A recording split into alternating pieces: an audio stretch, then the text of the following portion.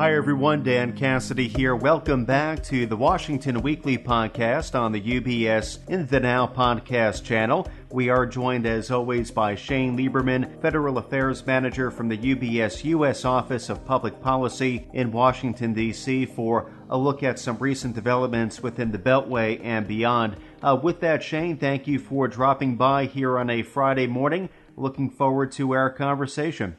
Thanks, Dan. Good to be with you. So a few items we want to bring our listeners up to speed on from this past week. I recall we heard from Commerce Secretary Gina Raimondo sounded the alarm over the need for policymakers to curb sales of advanced technology to China. So what exactly does the concern here stem from, Shane, and what can be done here from a policy standpoint? What's being talked about right now? Right. At its core, this is about national security, but also, it's national security with concern about China, but also, ensuring that the U.S. is not dependent on China for things like semiconductors, which are, critical to defense and other technologies that we, really need in our day-to-day lives. I think the Secretary is one of the leaders of the charge of the Biden administration, but we're going to hear more from the Biden administration as it comes in the coming days. I think, the U.S. is trying to figure out how they stem Chinese subsidization of, semiconductors and chips that are critical, and I think, as we've talked about in the past, lawmakers in the U.S. have been trying to figure out how to invest in our own capacity to produce high-end chips. I think, as we move forward, we expect the Biden administration to finalize this broad executive order in the coming pretty soon that would further limit certain U.S. technology exports and investments to China.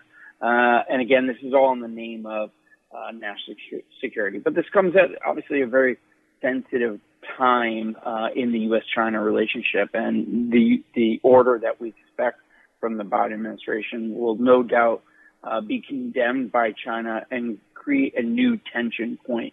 So I think this is going to cause some consternation in the coming days, so it is something that we should be keenly aware of. Yeah, just as relations were restarting, we've spoken about some recent notable visits of U.S. officials over to China. It'll be interesting to see how this is received and how this might play out in the coming days and weeks, so something to keep an eye on. This past week, Shane, something else to bring up. We did see that bipartisan legislation was introduced aimed at banning high-ranking officials, government officials, and even their relatives from trading stocks, this known as the Ban Stock Trading for Government Officials Act. Now, we've covered similar initiatives like this prior here on the podcast, though. Who is behind this latest push, and how might this evolve from here? Yeah, this is, being pushed by Senator Gillibrand, Democrat from New York, Senator Hawley, Republican from Missouri. And, this is not only bipartisan, but this is very popular, I think, with the American people. You've seen polls where, banning stock trading is, a clear majority of Americans think that banning stock trading for members of Congress should happen. I think, as we've probably talked about in the past, the tricky part is in the details here. This bill, my understanding is that it would bar stock trading and stock ownership, but even in blind trust, which is kind of tricky. That's, the purpose of a blind trust and the member of Congress having it, so they are not involved or aware, obviously, of what is being traded, on a daily basis, right? So, that is how many members of Congress have kind of done this to keep that arm's length away from being involved in their trades. Additionally, as I think we've talked about in the past, you have members of Congress who come from all kinds of different backgrounds.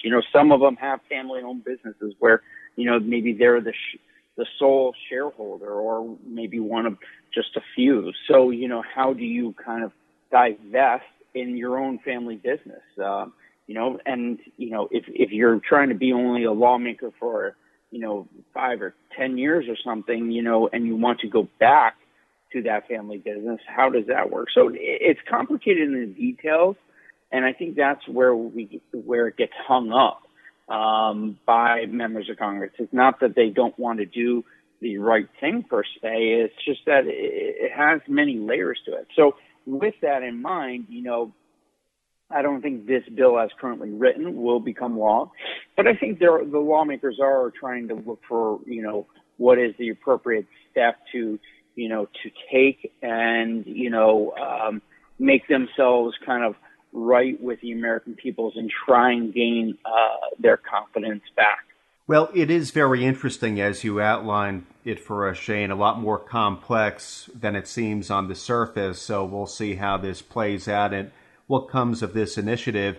Sticking with Congress, we also saw this week that the House Judiciary Committee is planning contempt proceedings for Mark Zuckerberg, the chief executive officer of Meta, parent company of Facebook. What exactly is this a result of, and what might be some next steps here? Right. Judiciary Committee, Jim Jordan, he sent subpoenas at the beginning of the year to Apple, Facebook, Google.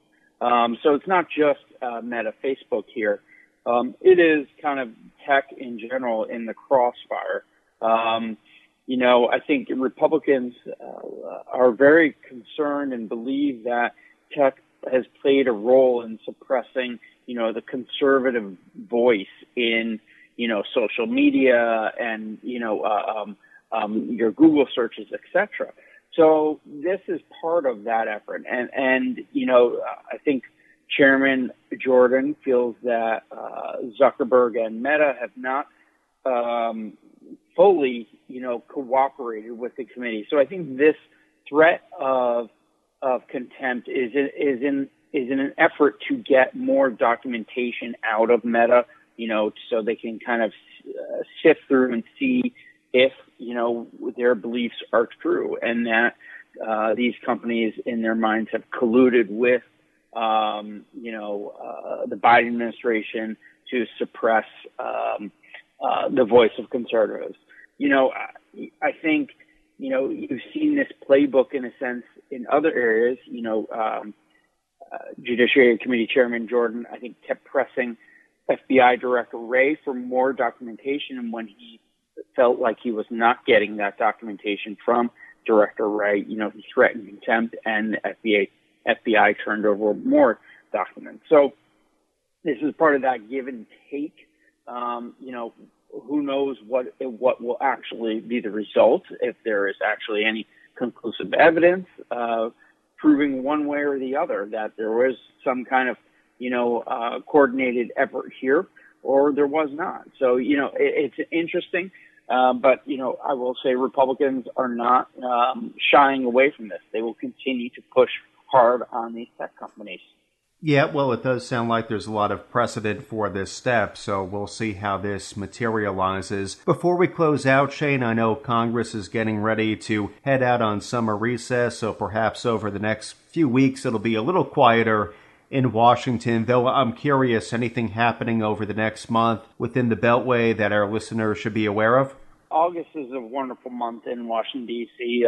People clear out, take needed vacation.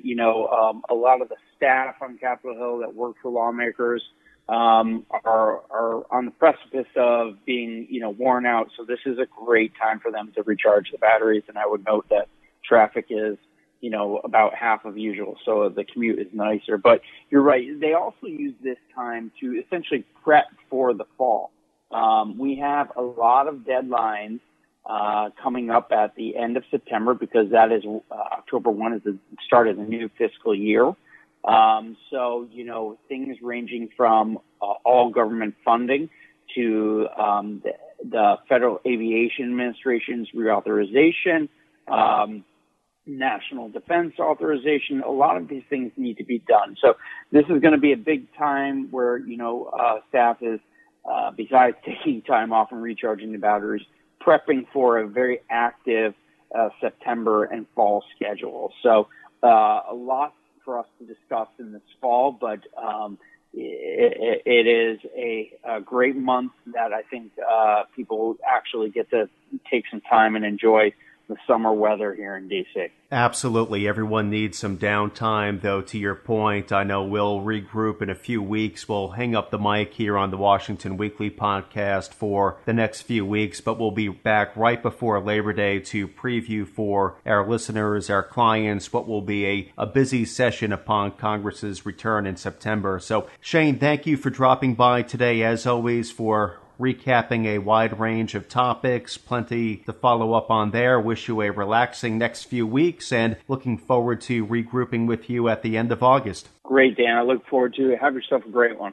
Thank you, Shane. Again, we have been joined by Shane Lieberman, Federal Affairs Manager with the UBS U.S. Office of Public Policy in Washington, D.C. I will point out to our listeners, our clients, you can now locate the latest Washington Weekly publication, which is available up on ubs.com/Washington Weekly. From UBS Studios, I'm Dan Cassidy. Thank you for joining us.